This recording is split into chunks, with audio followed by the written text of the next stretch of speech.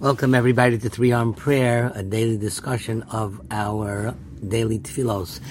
So it's Hanukkah and we're discussing the Al Hanisim and the other supplications and prayers that we say.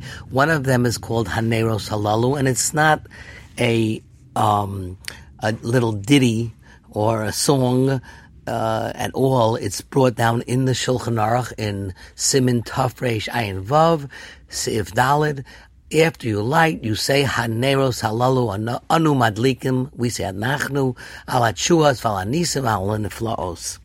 And the basis really is that the Rambam actually adjudicates that if a person sees candles in the street, you also make a blessing. So by seeing the candles, there is a inyan, a concept of making a blessing or saying praise to Hashem. It is a little fascinating because it says that we're lighting the candles for the Nisim and the Flaos that they did, that God did for our fathers through the Kohanim. And some of the versions go Al HaTeshuos, the salvations, Al HaMilchamos. So we're lighting the candles because of the wars, which is interesting. The wars, I know we praise Hashem for the fact that we sustained during the war, and that's what we said Al Hanisim about. But lighting the candles, I did not think had to do with the wars. Here it says we are lighting the candles for the Nisim, the miracles, the wonders, the salvation, and the wars. So there's an intricate tie-in between the war and the candles, and you can ask your local rabbi, but it's interesting to note. Another thing is Sha'asisa by Yom HaMahem Azman Hazeh, major words. Those days and this time, the time periods in Judaism coincide with the events of that period. And that's why, like, Tisha B'Av is a sad time, it's not a good time to do business. Purim is a happy time, it's a good time to do business.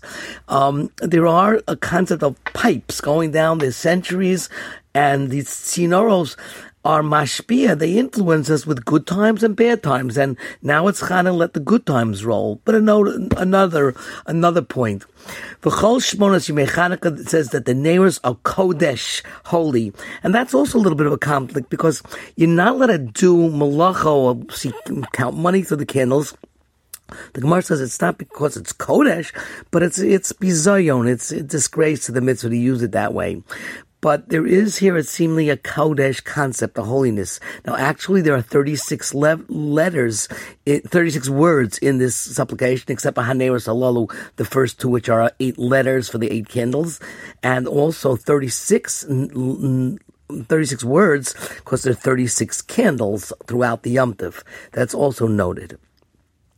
And tomorrow I wanted to discuss on Ein Lanu Rishus L'Shtamish Bem in a little bit more depth.